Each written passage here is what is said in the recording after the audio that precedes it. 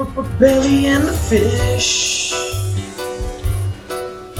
Belly, belly and the fish. Welcome, friends, to Belly and the Fish. I'm your host, Corbin, and here we got Ben, Belly Smokes Hunter. What's up, Benny? Oh, just another Monday out here there, Corb. All right, good to hear you're doing well, friend. And we've got a special guest on with us today. He is a staunch Lions fan, a big supporter of the squad. Our good friend, John Charette. How you doing, John? The mud ball. Well, that's the sound of a Lions loss right there. But I'm doing okay. It's Monday. It is my day off right now. So not as tired as Ben, but feeling good, ready to go. Yeah, I'm glad to see you have the props ready. We're hoping to have John on as a recurring guest coming up here, but hoping to turn this twosome into a threesome and glad we can kick it off with you. Yeah, I am glad to be here. Let's get right into it, huh? Yeah, Nothing yeah, beats a let's good do it. threesome. Nice muscle tee, Ben. It's a fucking reversible No, I jersey can't from find rec that. league basketball. Ain't nothing but flab to show off over here. Oh, speaking of flab, we missed it, but the player I'm compared to this week went up in weight. We're going with Matt Gay, kicker out of the Los Angeles Rams. He is 2 inches taller, but I like to think we look the same on the screen. Rolls, baby, rolls. Well, what's he clocking in at weight-wise? 232. That's where we're at. Went a little bit up, but I got a nice 3-mile run today. We'll see if it drops down come tomorrow morning when I sweat in my sleep per usual, waking up in puddles. Yeah, I think we're going to have to move this to like a monthly check-in just because depending on your bowel movements, it might fluctuate from 1-2 pounds at a time. Listen, man, I had some Jersey Mikes yesterday, and that was the issue. Plug of the week, Jersey Mikes. Extra mayo, get after it. So it was the Jersey Mikes and not the 14 Millers you told me you had on Friday? Oh, yes, we forgot about the 14 Millers on boat day on Friday. So I will say with a combo, but if we're only up 2 pounds, that's amazing. Nope, Oh, John knows his football. We've been in a couple of fantasy leagues together. He's proven his worth. And it's always great to have somebody else to just gang up on Ben. it is good to expose a fake Lions fan. So Good luck. Yep. You're getting on the bandwagon. Maybe not after this game, but at some point we'll get you on the train. The needle moves towards you and then the needle moves away. That's all that happens with Lions football. Yep, it was no good. We'll jump right into it. We had the old Saxon scrum this week. Lions went to Minnesota to take on the NFC North rivals, the Vikings. Lion opened up at -7.5, and after the Eagles-Vikings game, it got down to 5.5. Lions dogs once again in our rightful place. History against the Vikings has been shaky the past few years. Last year, we split with the Vikings. Vikings won in the first meeting on a last-second field goal. It was a heartbreaker, one of the closer games that we had last year. But we did get our revenge. Lions came back in the second matchup on an Amon-Ra St. Brown touchdown in the very last second to win it. It was a beautiful thing. I wish I could say for the 2022 season that we would have their number, but it's not looking so good to start. The Vikings beat the Lions 28-24 in some fourth quarter heroics. And would you look at that? If you would have slammed Vikings money line, Lions spread, you would have came out like a bandit. Man, the belly bundle does not. It did not disappoint this week. Nope. The belly bundle. I like that name. Are you 3-0 on the belly bundle? It's two at least. I know it's 2, but I think the first week, the commies one didn't work out. The first 2 weeks did. Let's get into it. We'll talk about some individual performances here, starting with the man with his hand up the ass of the center. Jared Goff, our commander-in-chief, and damn, was he looking good. Box score doesn't really show it, but he had a damn good game, all things considered. I've seen steady improvement over him the past 3 weeks. Eagles game, meh. Tommy's looking good, but I really think he had his best game of the season so far. Like I said, box score doesn't really show it. He was 25 for 41 passing with 277 yards, a touchdown, and a pick. I don't really count that interception because it was out of desperation on the last drive with just 20-some seconds left, just kind of heaving one up, throwing up a prayer, hoping somebody would come down with it. But I thought we had a lot of improvement on third and fourth down. Now, granted, we were at 3 and 16 on fourth down, but that was just kind of the game plan after we missed that first kick. We decided that we were going into 4 down territory. So, those third downs weren't as important when we kind of knew we had that fourth down to get the extra yardage, put us over the top and move the chains. I thought Goff had great pocket presence for once. He usually is just stiff as a board back there, and he was actually making moves. He wasn't rattled by the pressure. He was moving around in the pocket, making guys miss, and he didn't have a sack the entire game. You'd say normally as stiff as a board, but yesterday he was light as a feather. Yes, he was. Now, part of that is credit to the offensive line, but you actually saw him booting out left and right and making throws downfield. So it was really good to see him starting to grow and make some improvements. He hit Amon-Ra St. Brown in the first quarter on third down for that 30-yard strike that he dove over. A little bit of some gymnastics coming out there trying to get into the end zone, but that was a great strike by Goff. And then again, there was another third down in the fourth quarter where he looked off the safety, misdirected him, and then just hit Amon-Ra St. Brown in stride right down the middle. So those were some big plays. He came up clutch on third and fourth down. Again, kind of part of the game script for him, for the offense to go 3 for 16 on third down. But I like what I saw out of him. And if he keeps making moves like that, he's going to be just fine. Yeah, he's looking pretty good. I like what I'm seeing out of him. I feel like they're leaning more into that play action game with him, and that's really what he was best at with the Rams. Going downfield, if he can avoid overthrowing, which he has a tendency to do, but he looked pretty good yesterday on that. Yeah, he also had Todd Gurley when he was on the Rams, though. It's a little different story, bud. Hey, they're both Georgia products. True. DeAndre Bulldog. Moving on, we'll talk running backs here. We got DeAndre Swift clearly limited by injury. First, it was the ankle, and then he had the shoulder sprain that was news today. Only had a couple of touches. It was really the Jamal Williams show yesterday. I thought Jamal looked really good, but he's not a DeAndre Swift. He doesn't have that big play potential. I mean, I love him pounding between the tackles. I mean, he can chip away, and he was averaging 4-something yards a carry. So he's good for that. But, you're not going to turn those 10-yard gains into 20-yard gains and, those explosive plays that we've seen out of Swift. So, in my opinion, I think we just really got to rest this guy for at least a week, if not 2 weeks. We've got 2 weeks left before our bye, and I'd rather have a DeAndre Swift at 100% as opposed to the 50% that we've had him. We need Eagles version DeAndre Swift. And if we got to roll with Jamal Williams and Craig Reynolds and Justin Jackson, then so be it. But we got to get this guy healthy. He's a game changer, and we need him for the rest of the season. But let's talk about the booty quake. Jamal Williams, hips don't lie. The Hingle McCringleberry.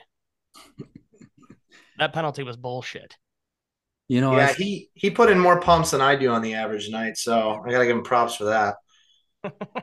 I saw a clip from a couple years ago, him doing the exact same thing on the Packers, and what do you know? He did not get flagged, which is another case of severe Lions bias by these. Yep, it's the Lions bias. It's real.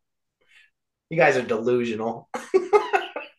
Yeah, penalties were definitely flying a lot more this game. I mean, I don't have the exact numbers or anything, and we'll talk about Amani Oruwariye and his penalties, but I just felt like a lot more penalties were going against us, and we didn't see that the first 2 games. So that's just kind of how this referee crew was calling it.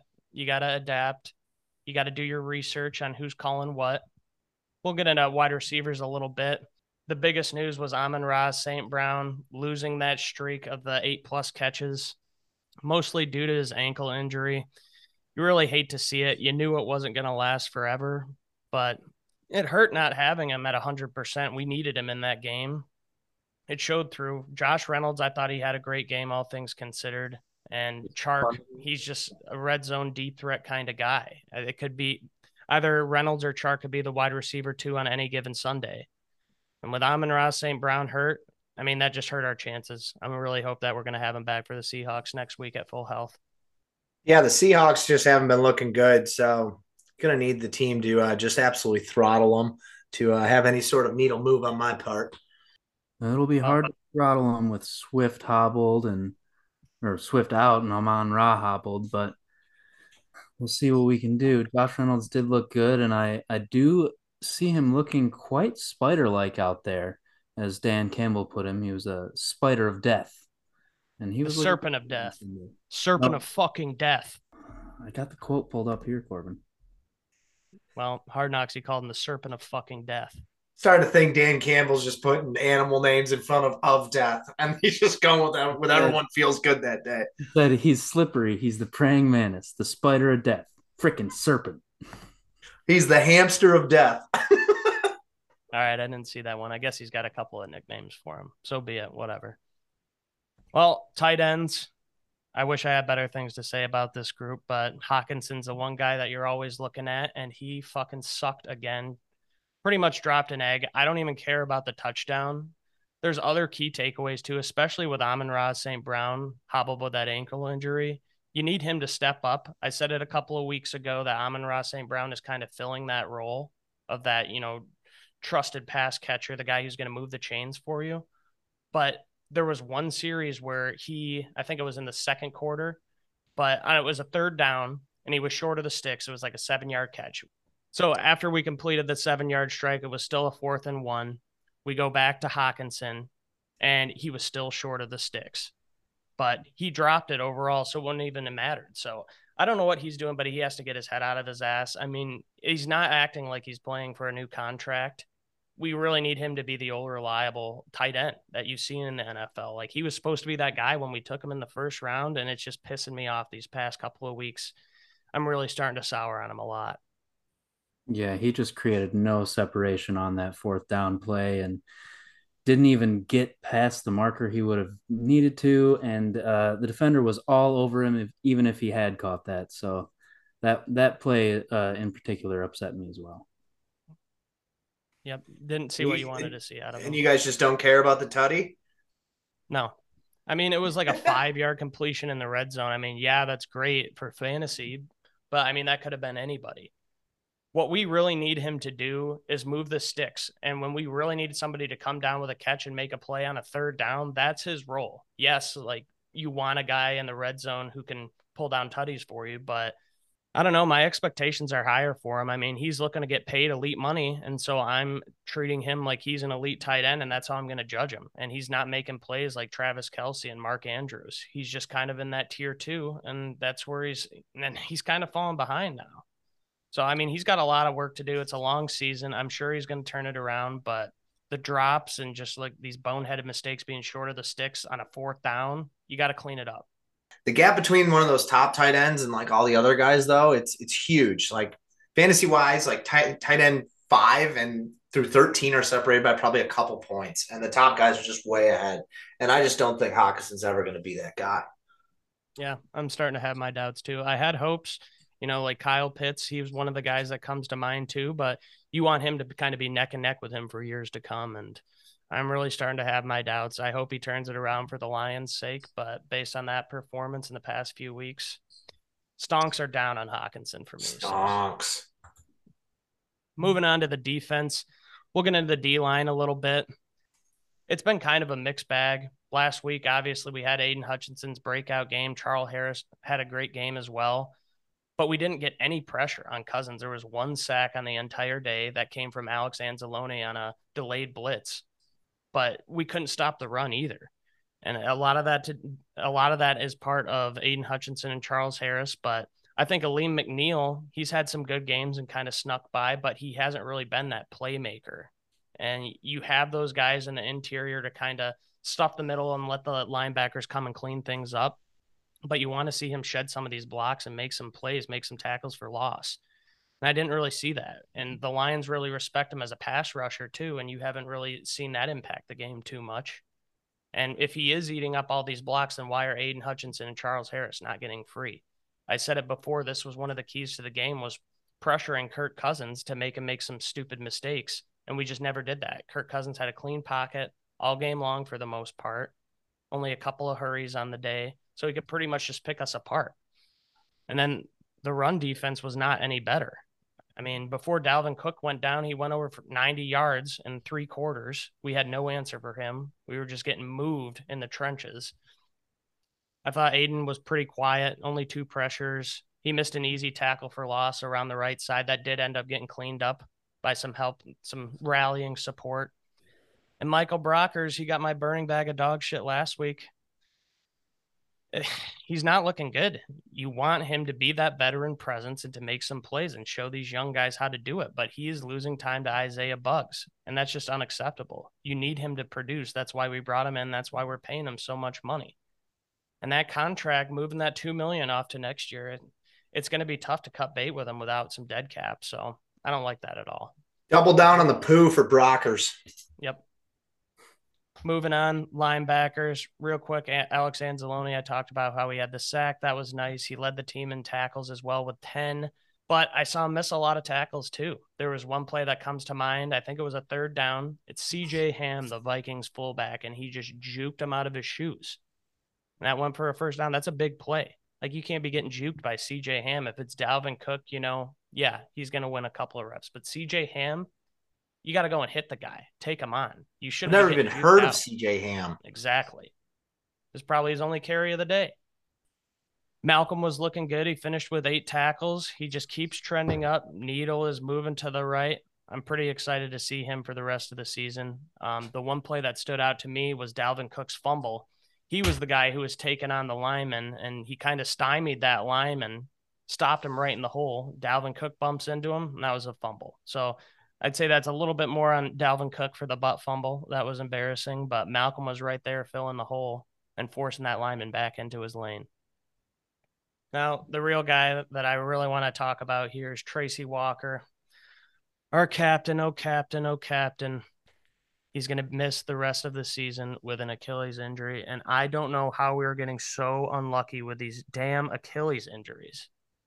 Romeo Okwara, then we get Okuda, and now Tracy Walker. Big pieces of our defense, all Achilles. What is going on? There's something in the turf over at Ford Field, I think. It's just like the Ravens of last year, all over again. Well, we were in Minnesota, so that's not right. Maybe it's just turf as a whole. We need to go back to some regular grass, Yep. I mean, it was a non-contact injury. He was in on the tackle, but you didn't really see it, and those are just the scariest ones of all. He was walking off under his own power, and so there was hope, but then Campbell kind of affirmed that it could be an Achilles after the game, and then this morning, boom, he's out for the whole season. After the birth of his second child, too, it's just really unfortunate. I thought he was going to have one of those newborn baby games and have a big one, couple picks, maybe bring one back to the house, but nope, he was out early. Juju Hughes filled in. He gave up that game winner to KJ Osborne. How did you say it? Osborne? Osborne. You know his name now, don't you? No, I don't. I refuse to acknowledge. Yep, it was a little bit of a miscommunication there, but that was his guy when it comes down to it. He was good in run support, but you got to think that Tracy Walker, if he was out there, I don't think he would give up that play. So it's going to be a tough blow. I don't know what we're going to do to replace him. Probably Juju Hughes. I know that Brad Holmes really wants to develop some of these younger guys. The only safeties we really have who could replace him are Fatu Melifonwu, second-year player, converted from cornerback, so this is his first year playing safety. And then Kirby Joseph, our third-round pick out of Illinois, who's just very raw, and he's more of a special teams guy. The plan was to kind of just let him sit back and learn and develop this year until he's ready. So I think Juju Hughes is going to get the nod, but one guy that I saw that does pique my interest a little bit is Tony Jefferson. He played for the Cardinals a few years, the Ravens most recently. Right now he's on the Giants practice squad. He's only 30 years old. He used to play with Deshaun Elliott in Baltimore, so he's a savvy vet, and I think it wouldn't hurt to just bring him in for a tryout. I don't know what the rules are with trying out practice squad players, but I think that he could be a solid addition. It wouldn't hurt to at least have somebody because we have such raw players that we're going to ask to come in and fill those shoes. And yeah, the secondary was already looking pretty rough outside of Okuda and Walker, and with Walker out, it's going to be pretty scary here. We were already like 30th in defensive rankings coming into yesterday, so I'm hoping that they can find maybe someone out on the market because I don't think they have the answer currently on the 53-man roster. Yeah, but that's my problem is I don't think that they're going to go out and get a free agent or pick somebody off the practice squad. I think that They're just going to let these guys develop because we've got to remember we're not competing this year. We want to bring our young guys up and develop them into starters for someday. So Melifonwu or Kirby Joseph could be the safety of the future, but I think Juju Hughes is the easiest plug and play for right now. We'll see what they do. It's probably Juju Hughes. I doubt they bring somebody else in. I mean, if they get someone for cheap, they might, but who knows? We'll get to a little bit more positive note here. Jeff Okudah shut Justin Jefferson the fuck down. You didn't hear his name called all damn day, which is a good thing. He had a great pass break up on Justin Jefferson. He was only 3 for 14 on the day. Okudah only allowed 2 of those catches. I mean, the guy is looking like a stud. He's looking really, really good through these first 3 games, and I am excited for the rest of this season. If he can keep piecing it together, he could bloom into an elite cornerback. That's what we drafted him for, 3rd overall when we did. That's what he needs to be, and I mean, he's fitting the bill so far. He's doing everything he absolutely should through 3 games. He's will let up what, a total of like 70 yards over 3 games. That's nothing. Yep. He shut down Devontae Smith. He had a really good game against Terry McLaurin too. Don't have the stats in front of me, but it was only like 50 yards given up, maybe even less than that. And then he takes on Justin Jefferson, arguably the best receiver in the league right now. Granted, he did have some safety help over the top. I'll admit that, but a lot of it was just him. And he's going to face him again this year and many more times in the future. So that's going to be a matchup to keep an eye on. I think that, next time, let's see how he handles just one-on-one. Let's see if he can shadow him and do what Darius Slay did. Let's take the training wheels off and see what this bad boy can do. We'll get a little bit more negative on this next guy. Amani Oruwariye.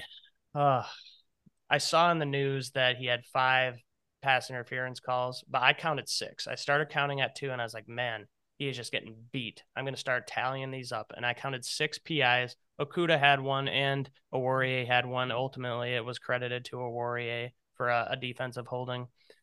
He was 2nd on the team for tackles, but I saw a lot of times where he was just avoiding contact, missing tackles. One example is on the Madison touchdown after Dalvin Cook went down. It was embarrassing. He just didn't stick his nose in there, and Madison just walked right into the end zone. And then I think in the first quarter, there was another play where Cook was running out to the right side, and it looked like he just didn't want to get involved at all. He didn't want to stick his nose in there, make the play, stop him for a somewhat respectable gain. He just let him go for another 10, 15 yards and let somebody else clean it up. I'll get into Amani a little bit more. I think just based on what I've said, you can kind of fill in the blanks on who my burning bag is going to be going to. That was a terrible performance. He has not fit the bill of CB1 like he did last year. So we covered all the position groups for the most part. This is a new addition, but I think it needs to be said. Let's talk about the coaching staff and some of their decisions, specifically the field goal at the end of the game. It's all over the news. It's the talk around town. What was the right decision here? If you missed it, it was 4th and 4 at the Vikings 38-yard line, 1minute 10 seconds left to go, no Vikings timeouts. So I paused this game when it happened because I knew the magnitude of the situation we were in, and I just kind of compared it to that Broncos Seahawks game where Nathaniel Hackett made the wrong call. And now I see Dan Campbell catching a lot of flack over this decision. But let me just go over the 4 realistic options here, because some people just said we would have been better off punting, and that is fucking bullshit. Why are you going to punt? I would have been pissed if we saw him punt. That's the one option between going for it, kicking a field goal, and punting. That's the only option that would not have gotten us any points no matter what. So let's just break down some of these options. Obviously, the best option, go for it and convert. Would have been game over, no timeouts left. We take a knee and we get the win in Minnesota. Easier said than done. First, you got to convert it. So let's say we go for it and we don't convert. It's a turnover on downs on the 38-yard line. They have good field position. And now at this point, they just need the field goal, pretty much the exact same situation, or a touchdown to win it. So field goal to tie it, touchdown to win it. I thought that our offense kind of stalled in the 4th quarter. We were going 3 and out. We had 1 10-play drive. But for the most part, our offense didn't really respond in the 4th quarter. And so our offense wasn't trending in the right direction. Amon-Ra St. Brown is hurt. Hawkinson sucks. Chark isn't necessarily the guy who's getting you first downs. He's more the deep threat. So realistically, our best options were Josh Reynolds and Jamal Williams. Now, Amon-Ra St. Brown, he was still playing, but for the most part, he was a decoy. He did still have some catches, but I didn't really like our options on that fourth down. And then the other option would have been to kick the field goal and make it. Now we're up 6, and we can kick off for better field position, probably pin them on the 20. So now they got to go 80 yards, and a touchdown is the only thing that will get you a win. If you miss a field goal, you tie. So I think that would have limited the Vikings playbook.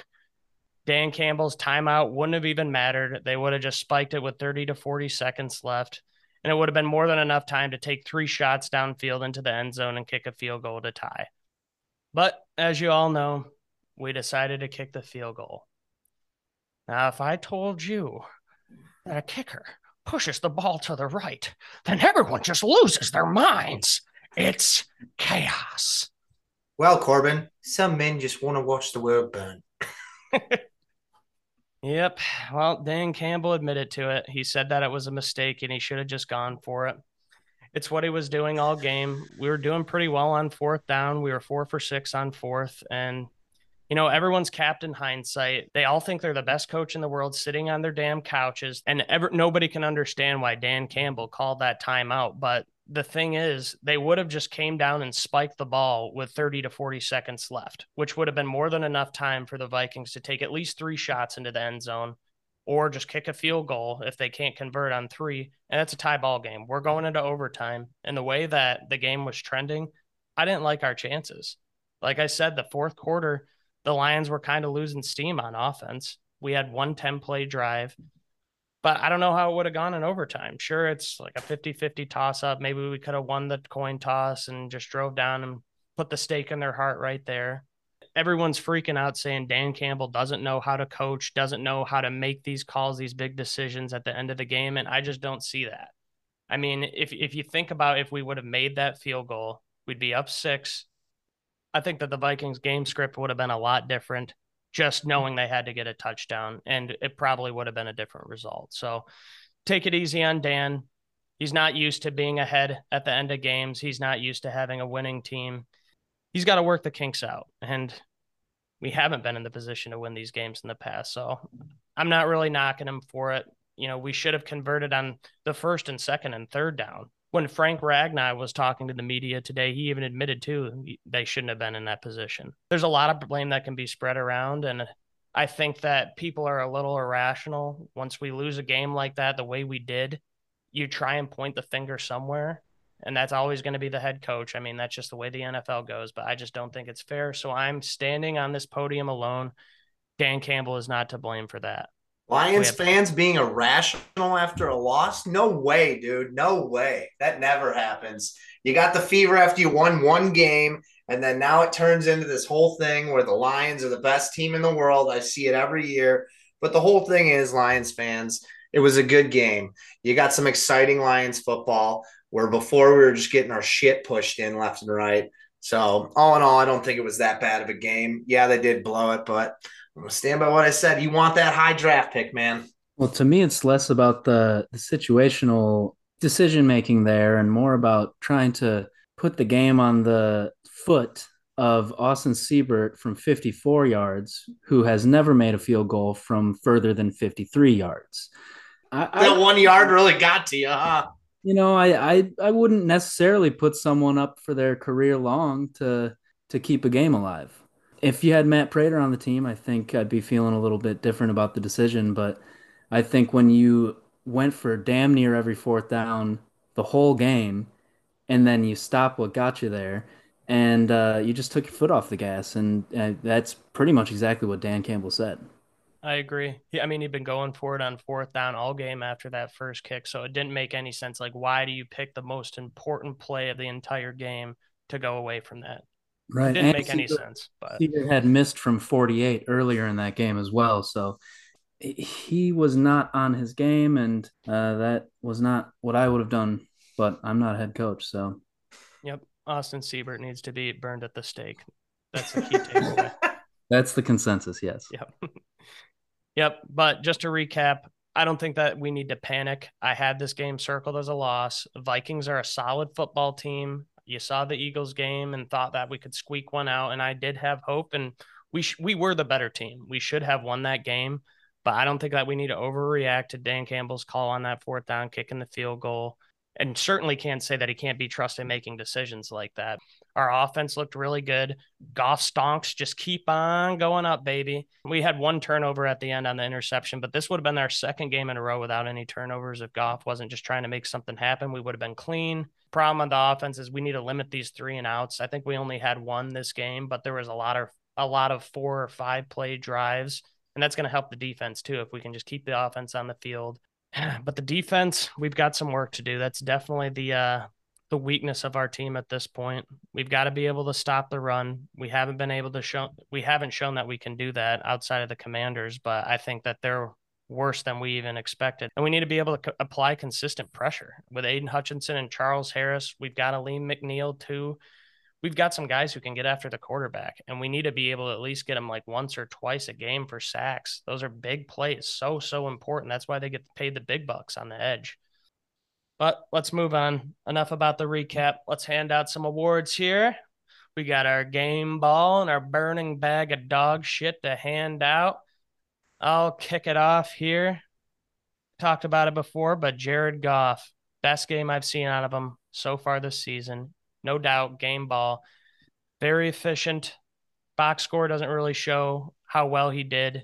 He made some good moves escaping pressure, and he really put the team on his back despite injuries to Swift and Amon-Ra St. Brown. He was feeding everybody. And then Jeff Okudah, 3 games in a row, he has stymied the opposing receiver.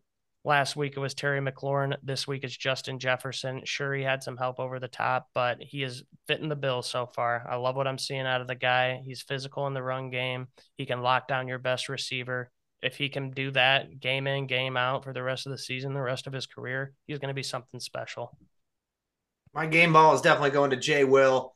His yards per carry wasn't that high, but still he had 87 yards on 20 carries. That means he's at least reliable by getting the ball, and getting in the end zone twice is huge, especially for the RB2 on the team. And then my burning bag of dog shit is definitely for the fans.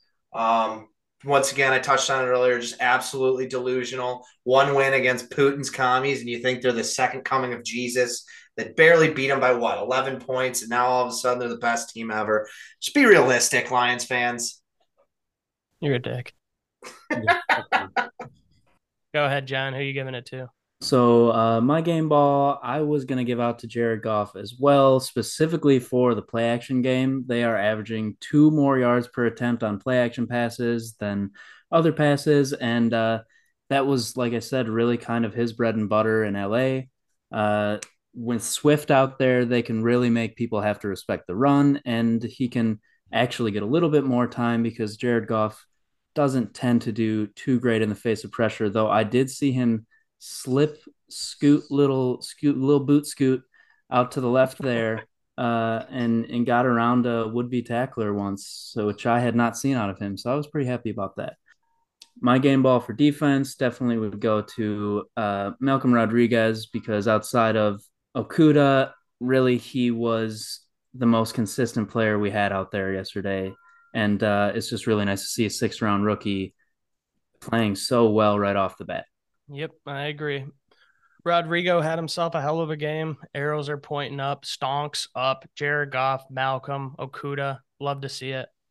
Let's get to the burning bag of dog shit. I'm genuinely considering mailing my own shit in a bag to these players after yesterday. That was absolutely pathetic. Both of these guys. And I already talked about it. I alluded to Amani Oruwariye. I'll start with him.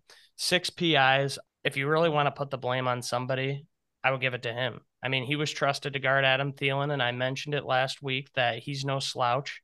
You can't shy away from Adam Thielen. I mean, he's still producing. And I mean, he's a good red zone threat. And the way that our game plan was schemed around Justin Jefferson, we trusted him to handle that duty, and he just flopped. Thielen was wide open in the end zone on that one touchdown. It was pathetic. Yeah. After 1 or 2 pass interference calls, you got to keep your hands off the guy.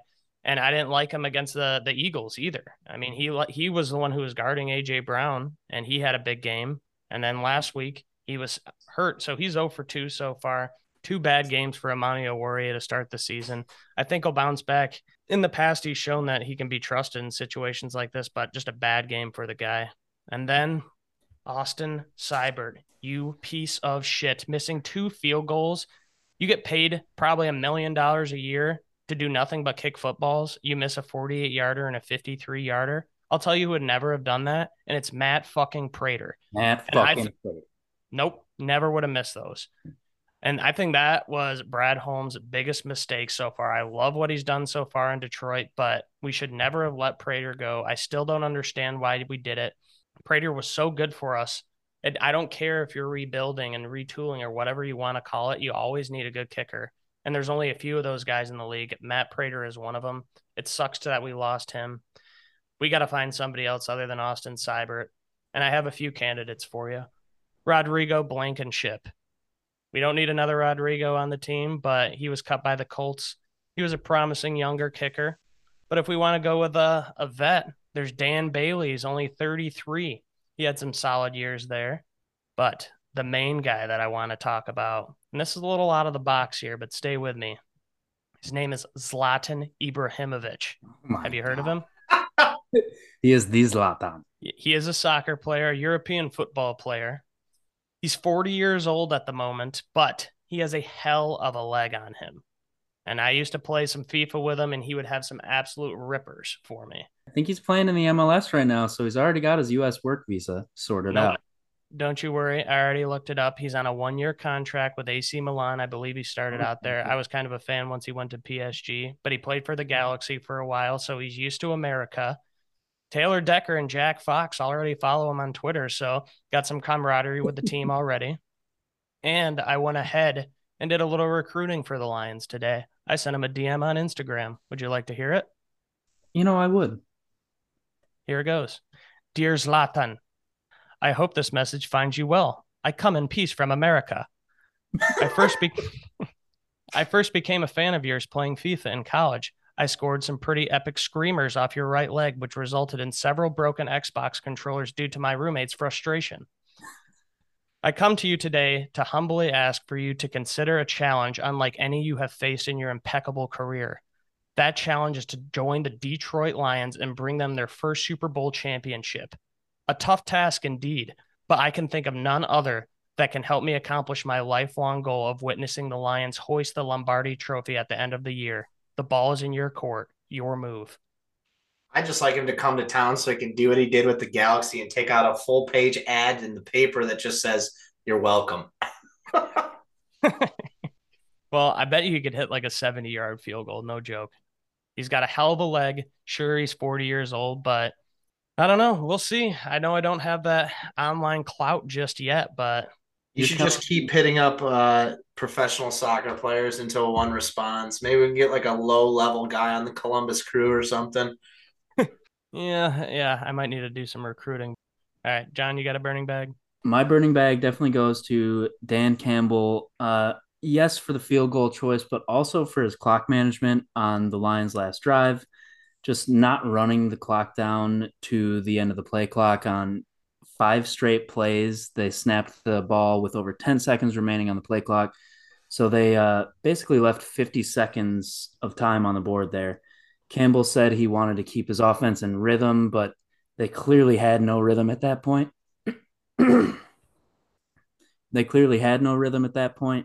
So I just really didn't agree with his clock management there. And also putting the game in the hands of Seibert, the Seabird, whatever the hell his name is.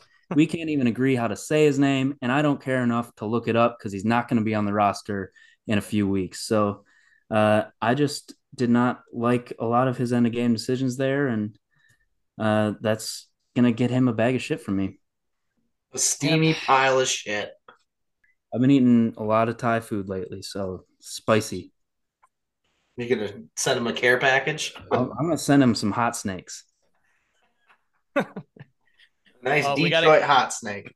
We got to keep Dan Campbell around. I think that Seibert, he can get the burning bag. I won't send it to him on his house, actually. But Seibert, I don't give a fuck about him. Pack your bags. Zlatan's coming to town. You're gone, boy.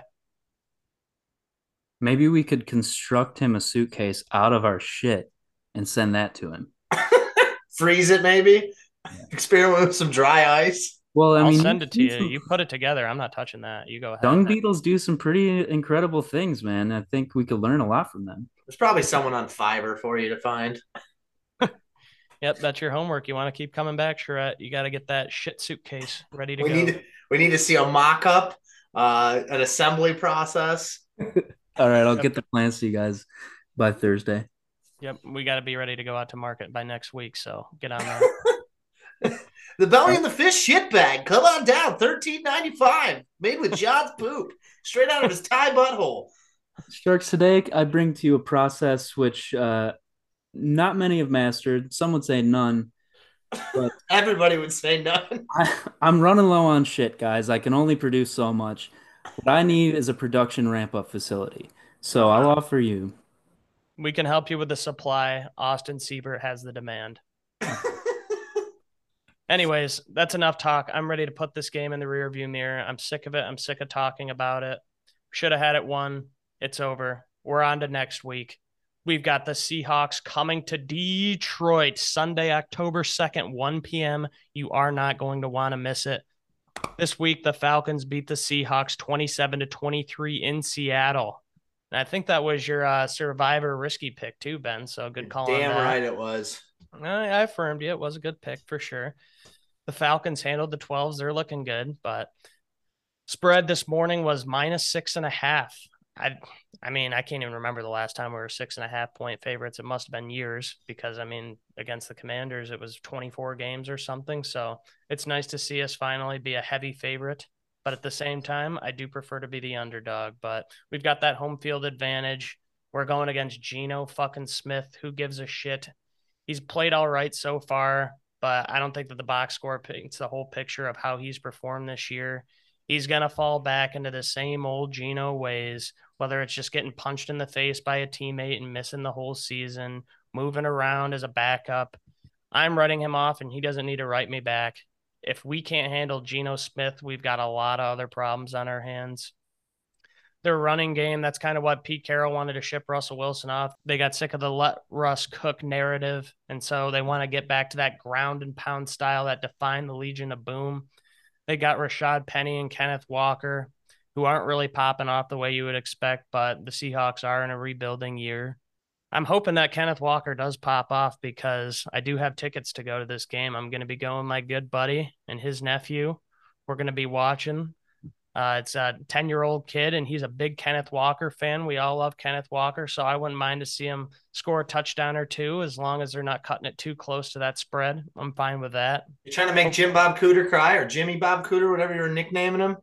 I mean, cry your wish eyes him out, the kid. best. Yeah, no, that's fine. I would dance on his grave if the Lions got the win. Whatever. I just want to know. Right, kid. I want to know the over/under on times you tell that 10-year-old kid to go fuck himself if the Seahawks are winning and you're drunk by the third quarter. Believe it or not, I can withhold from telling a 10-year-old child to go fuck themselves. You're not going to hit him with keep the it Eric fun Stark? Ooh, that could be No. a good. That could be a good. What the hell's it called? How bad do you want it? What? Killing a How bad do you 10-year-old? want it? Would you just berate a 10-year-old child for a Lions Super Bowl? That's an easy one. Yes, We're not that's giving an him that easy one. one. We'll get to the segment later. But yep, that'll be a fun game to see. I had this kind of circled at the beginning of the season as one that I wanted to go to just because I wanted to see how Kenneth Walker does in Seattle, and also it's nice to be the favorite too, so it should be a good win. But the toughest matchup I think of the day is going to come against DK Metcalf and Tyler Lockett. I say we throw a CUDA on DK and just roll the dice with Amani Oruwariye and hope that he does a little bit better. Geno Smith has been known to take some shots. He's been a little bit more efficient this year, but he's been known to turn the ball over too, whether that's on fumbles or interceptions. Tight ends have also been a big target for Geno lately. They've got Noah Fant, Will Disley, Colby Parkinson. I think they all have a touchdown apiece, but they're getting fed quite a bit, along with Lockett and DK. And their defense is pretty middle of the road. They've got Jordan Brooks, and it's going to be a homecoming for Quandre Diggs, too. Those are kind of the stars of the show on that defense. Overall, I think they're kind of middle of the pack, maybe a little below average. They've got a decent D-line and linebacker crew, but I think that we can expose them through the air. Without Swift, we're going to have to. We're going to need Jamal Williams to pound between the tackles, open up that play action pass. I think it's going to be a pretty balanced run pass game plan going into it. And if we can keep them under 20 points, I think we'll get the win. The Seahawks aren't putting up points all over the place. They haven't had the best test so far. But if the defense struggles against this offense, then I'm going to be slapping the panic button because we have big problems if we cannot stop the Geno Smith-led Seahawks. Geno Smith has been playing pretty good. He didn't do so much in week 2, but weeks 1 and 3, he played fairly all right. He had over 300 yards passing. After Russ Willie left town, we thought that DK and Lockett would be afterthoughts and wouldn't be really producing as fantasy players, and they're still putting up yards. So I think it's going to be tough with everybody but Okudah not able to guard their receivers. So we'll see how it goes, but I think that's a mighty big spread. But believe it or not, Geno Smith is actually beating Russell Wilson in terms of fantasy right now. He's rated higher. So the Seahawks got the better end of that deal for sure. I think Russ Wilson sucks. He's not looked good on the Broncos. He's gotten booed 2 weeks in a row by the home crowd. I'm not liking it, but he's also old as shit. Well, so is Geno. Oh, yeah? Well, if we go by the boo metric, Geno's got him. Let's get to predictions, guys. I'll start her off here. We're getting a Lions win, and we're getting a Lions cover. Lions 24, Seahawks 17. Book it. It's a done deal. Locked in. Game over. I think we're taking a step back. It's going to be a little bit more of a low-scoring game. I'm going to go Seahawks 17, Lions 13. I'm just a little bit worried about DK and Lockett with Tracy Walker out, but I'm thinking Lions are probably going to be kept alive by their offense. If they can get any sort of running game with Jamal Williams, I'd say Lions 24, Seahawks 13. Wait, Ben, did you have Seahawks 17, Lions 13? You're damn right I did. So you think we're going to lose this game? Yeah. Whatever, dude. Son of a bitch. There's no saving you. Probably not. You're a sinner, and Jared Goff is going to make you repent in 1 week. I'm taking receipts. You are talking to the man who still will not admit that Jalen Hurts is a good quarterback, so. Nope, dust. Well, you can keep squatting on those hot takes all you want. Detroit's going to prove you wrong. We're going to be 2-2, moving into week 5 against dead Mac Jones. Let's talk some Survivor League, Ben. Ooh, what did we have last week? Another turn of events, I think we had 13 to start the week, and we had 6 people take the Chargers. I apologize. 5 people take the Chargers, and 1 person took the Chiefs. So we are down to the final 7 in the Survivor pool. Just a battering year. We went from 56 to 6 in 3 weeks. A lot of wrong picks out there. It's definitely tough each year at the beginning, but you know what? Not a lot of people made it. Last week, Corbin and I both had the Eagles, which were safe. Corbin also had the Texans as the risky pick, and they did not win. I took the Falcons as a risky pick, and they did pull it out. Corbin, who are you liking this week? Well, I'm going to stick with my guns. I'm going with the homegrown team, the Detroit Lions. Lock it in. There might not be too many other opportunities, but I think this is the safest game that we've got all season. For me, the safe pick, I think it's got to be the Packers. I know the spread was ridiculous, but no Mac Jones. Who the hell knows with Billy Zapp? Go with the Pack. John, what are you thinking? I'm going to stick to my guns as well, taking the Eagles over the Jags. I think they just keep on rolling, get to 4-0. That could be a risky pick in itself, John. Every pick's a risky pick. True that. Talk to the other 50 people in the Survivor League. For my risky pick, I'm going to go with the Raiders getting their first win of the year over the Denver Broncos. And for my risky pick, I'm going to take the Cardinals at Panthers. Sure, they're on the road, but I don't know why they are dogs in this game. I like the Cardinals. I think that they just have a better team overall, and I think that they'll get a win on the road. My risky pick, I'm going with the Chiefs over the Bucks, 2.5 point spread, but I think the Chiefs are going to easily take the W here over Tom Brady and his failing offense. All right, that's going to wrap it up for our Survivor League. Let's move on to the juicy stuff here. We got some segments planned for you. Got a nice one to loop John in here, break the ice a little bit. And then we got Bowels of the Belly, which we'll turn it over to Ben here. He can just go on his own little tangent, going on a little rant like he did with a nickname origin story about whatever he sees fit. Could be something from last week, could be something from his college days, but I just want to take a deep look into that dark past that you got going on under those flaps. What do you got for us this week, Bill? Well, this one, I have some other ones planned for later in the series that are pretty good. So we're gonna go with a shorter one today. So at the last company I worked for, I worked for a construction company, so it's pretty male dominated. And on the fourth floor, we have of all the floors, there's probably the biggest female presence there. So after lunch, whenever I had to take a mean heater coming out of my bunghole, I would always go down to the third floor to do my number two. So I sneak in there after lunch. Nobody's in there. I'm like, yes, I can really make an orchestra happen today. I go down there. It was after a rough weekend. There's probably some just battery acid coming out of me, just nothing good, stinking up the whole joint. So I'm in the stall and I hear someone walk into the urinal next to me, not knowing who it might be. Maybe someone saw my shoes, they recognized them, and all of a sudden I hear him go, "Hey, what's going on, Ben?" And all of a sudden I just go, "Yo ho!" And nobody responds. And I am just absolutely confused as to what's going on. Um, I'm I'm like lost because I'm like, why would someone say hi and then not respond to me?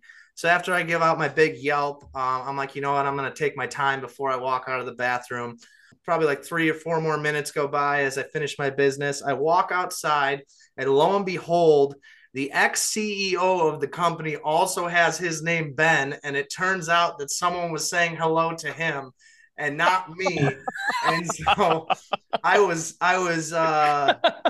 just walked right down the steps and went right into the cafeteria just to like put some time between me and getting back to my desk so he didn't know where I sat. So that's just the quick little bowels of the belly story. And as a sidebar, I no longer work for that company for reasons unrelated to that story. Oh, you followed suit with the old bowels of the belly. You took that Yeah. to heart, didn't you? Very bowel. There's definitely more to come. Oh my God. Man, was that in a female stall? No. Just the third floor. There was less female presence on that floor, so I figured the walls wouldn't come into factor in terms of sound going through the wall because I knew it was going to be decibel ridden shit.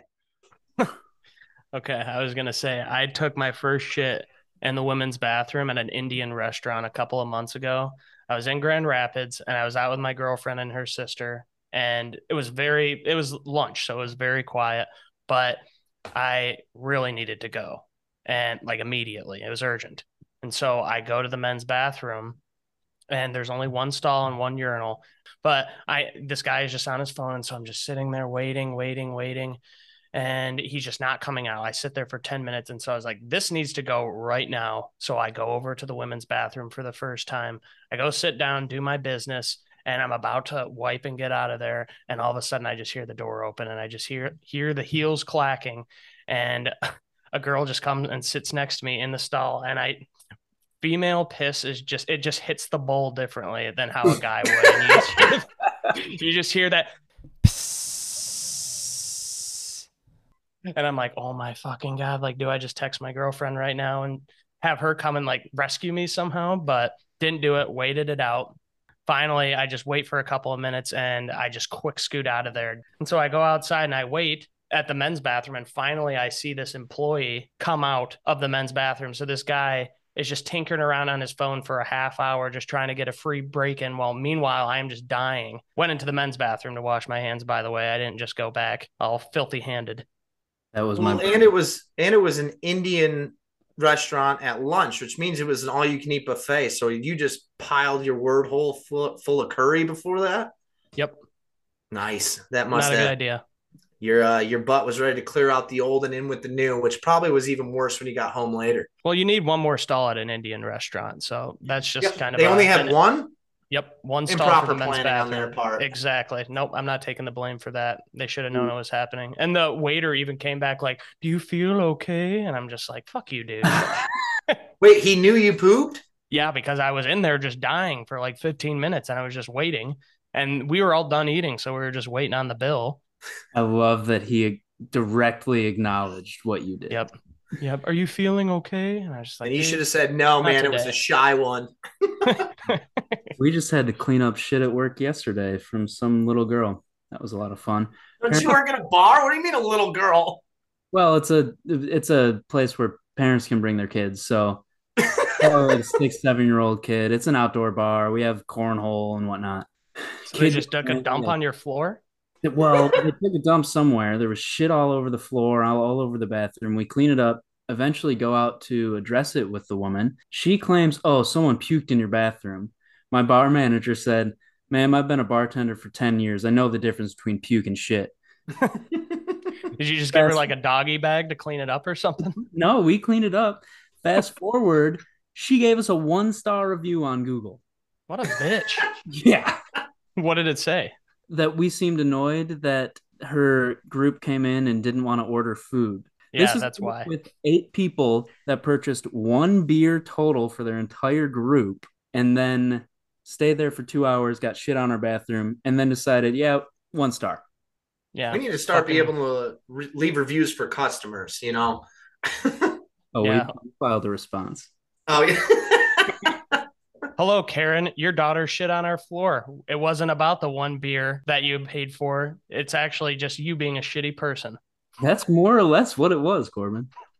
I would love to sign on to Google reviews and see that. We'll get to this next segment here. So, coming up with this podcast, there was a little bit of a creative process behind it. And the biggest question was, what were we going to name the thing?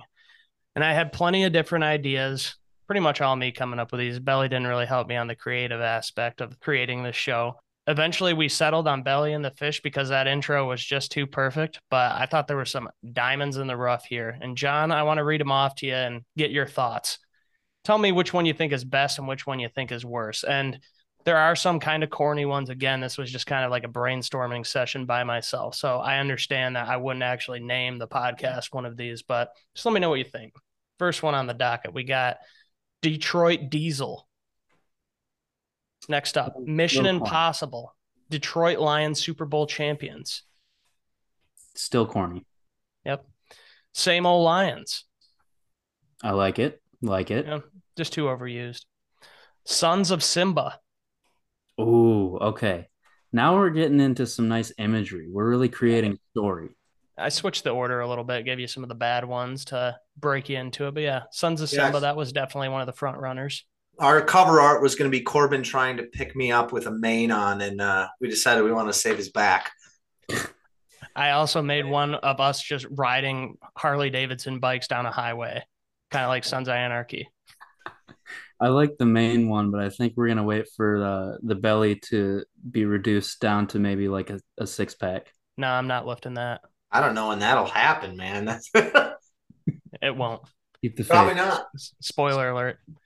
Next one, Detroit Honolulu High. Okay. Like Rocky Mountain High, whatever. So you were going for a song pun, really? Was what? A little bit. Yeah. Okay. Here's one. The Main Event. Maine spelled like a lion's mane. I like it. A little niche. Yeah. We're going to get into some good ones in a second. That could just be a beard podcast, though. Yeah. Well, I have the beard. You're working I on don't. yours. Yeah, you got a little scruff.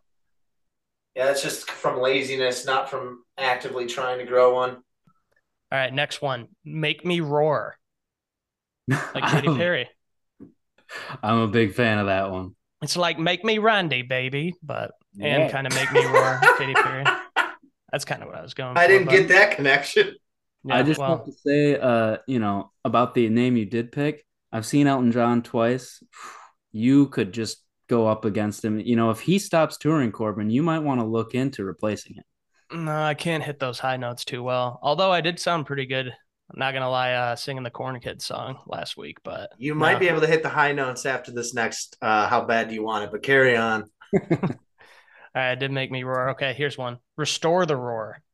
That's just kind of a known saying. So I like it. Classic Lion saying.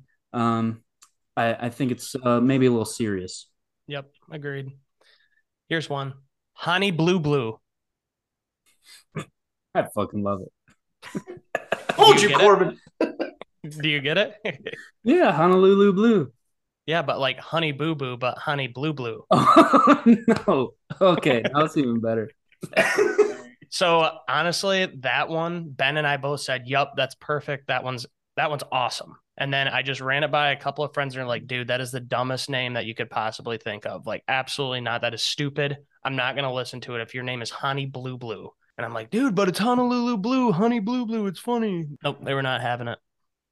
Pussies. But that was definitely one of my favorites. Then we got Motown Mains. Little Detroit theme. Okay.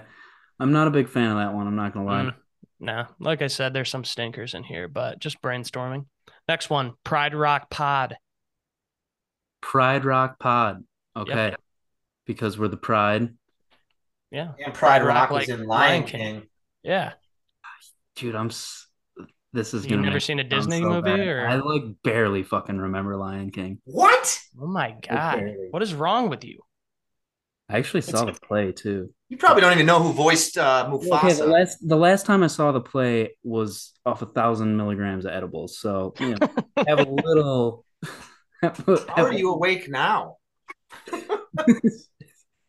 It gave me bad restless leg syndrome during the show. And I was just fidgeting so bad. No shit. It's supposed to calm you down. Yeah, 1,000 milligrams does not.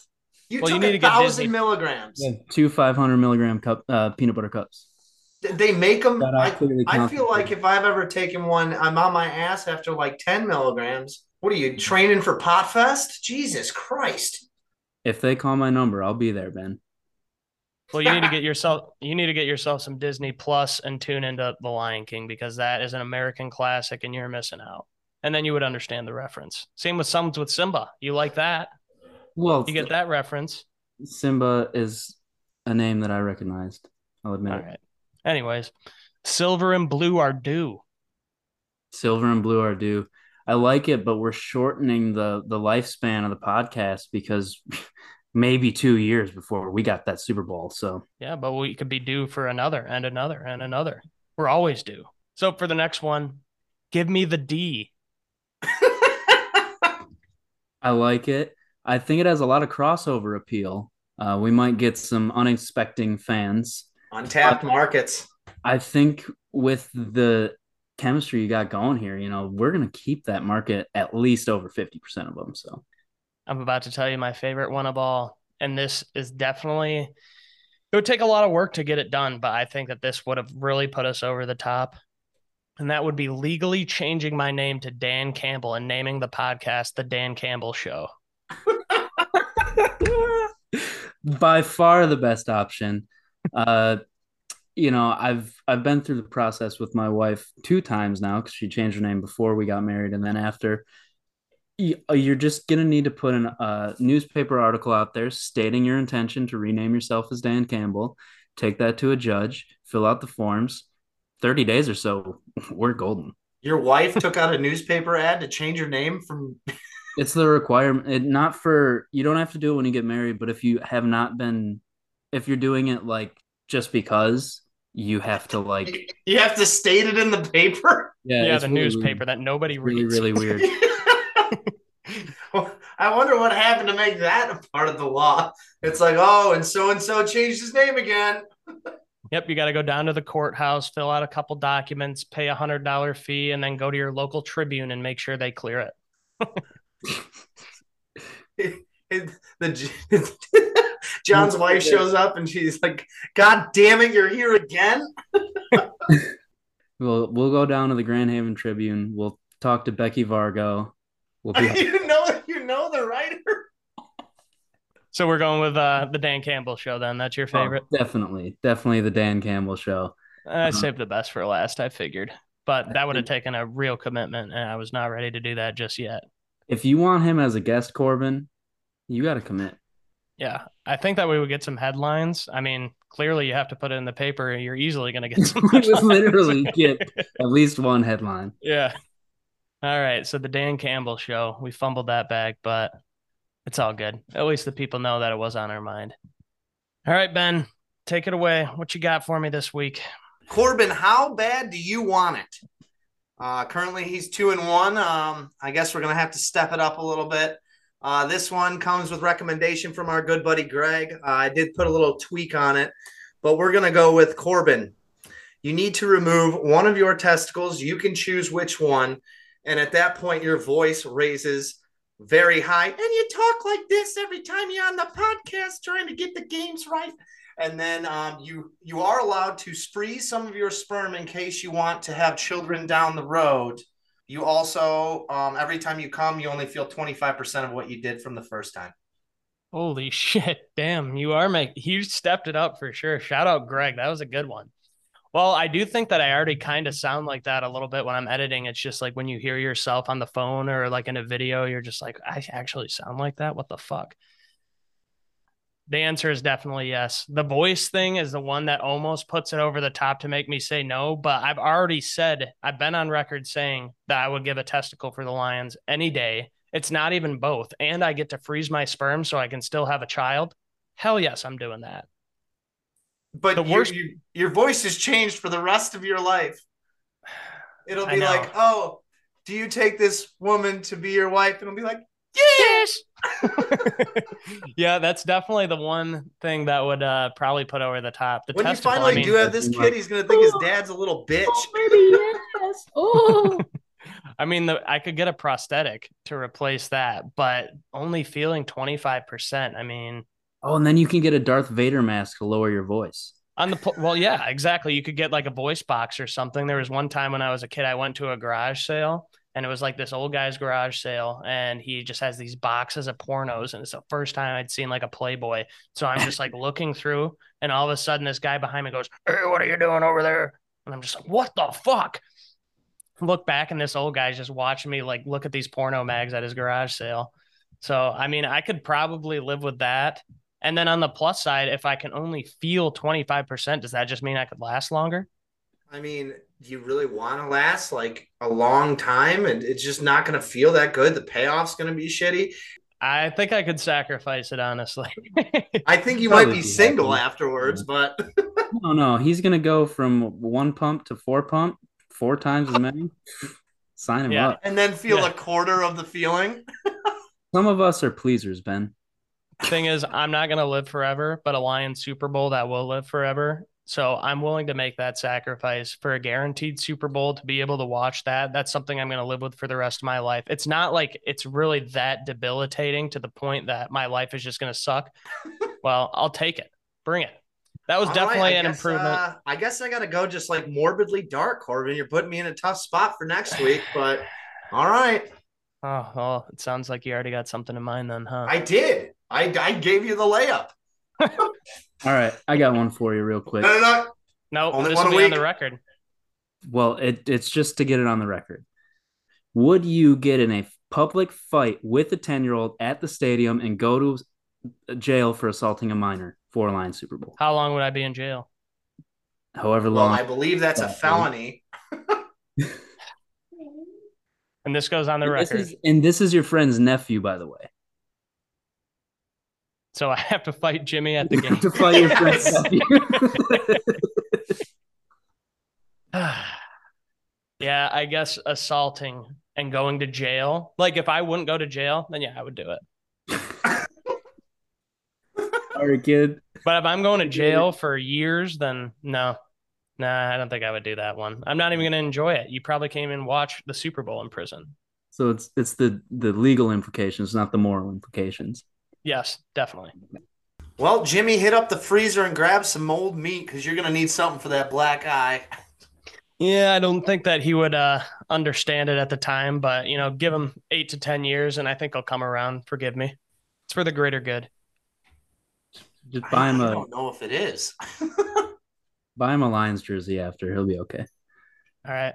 So we'll move it to 3-2 then, because I would not assault a minor and go to jail for that. So I'll take 3-2. I still got the winning record, so I'll accept it. But Ben, you got some thinking to do. Charette, you just came up with one on the spot and you had it no problem. Good job. I have stuff, but I don't think I'm comfortable saying it on air. Well, you got to get smart. Think it over. Well, that's going to wrap it up for this one, guys. Thanks so much for listening. Again, appreciate it. People just keep reaching out, telling me we're doing a good job, and the feedback has been great. We love to hear it. Please don't forget to follow, subscribe, download on Spotify, Apple Podcasts, and all other major platforms. Please leave us a review. Follow me on Twitter at Kobayashi. Thinking about getting a more simple handle because I have gotten 0 follows so far from putting this out. But it's LikeCorbayashi. Just DM me some ideas if you have any cool segments that you have in mind that you would like to hear. Continue to spread the word to family, friends, coworkers, and anyone and everyone that you can think about. We really do appreciate the love and support. Yeah, we want to thank John for coming today, being our second co-host. We really appreciate it, John. Yeah, we're still moving forward, still trying to get better. So as always, any feedback is good feedback for us. Any other segments you think of? We love the way that this has turned out so far, and we enjoy doing it. So we can't wait to bring you some more entertainment in weeks to come. Yep. Thanks for having me, guys. I'm already looking forward to coming back and talking more shit to Ben. Yep, we plan to get some more guests on in the coming weeks, but we're hoping to get John in that rotation. I think that he did a great job. It's nice to have somebody else to gang up on Ben with, someone not so negative, someone who's not such a floppy little fan. But we're excited for what's to come. And with that said, good job, guys. I didn't know that we were doing that.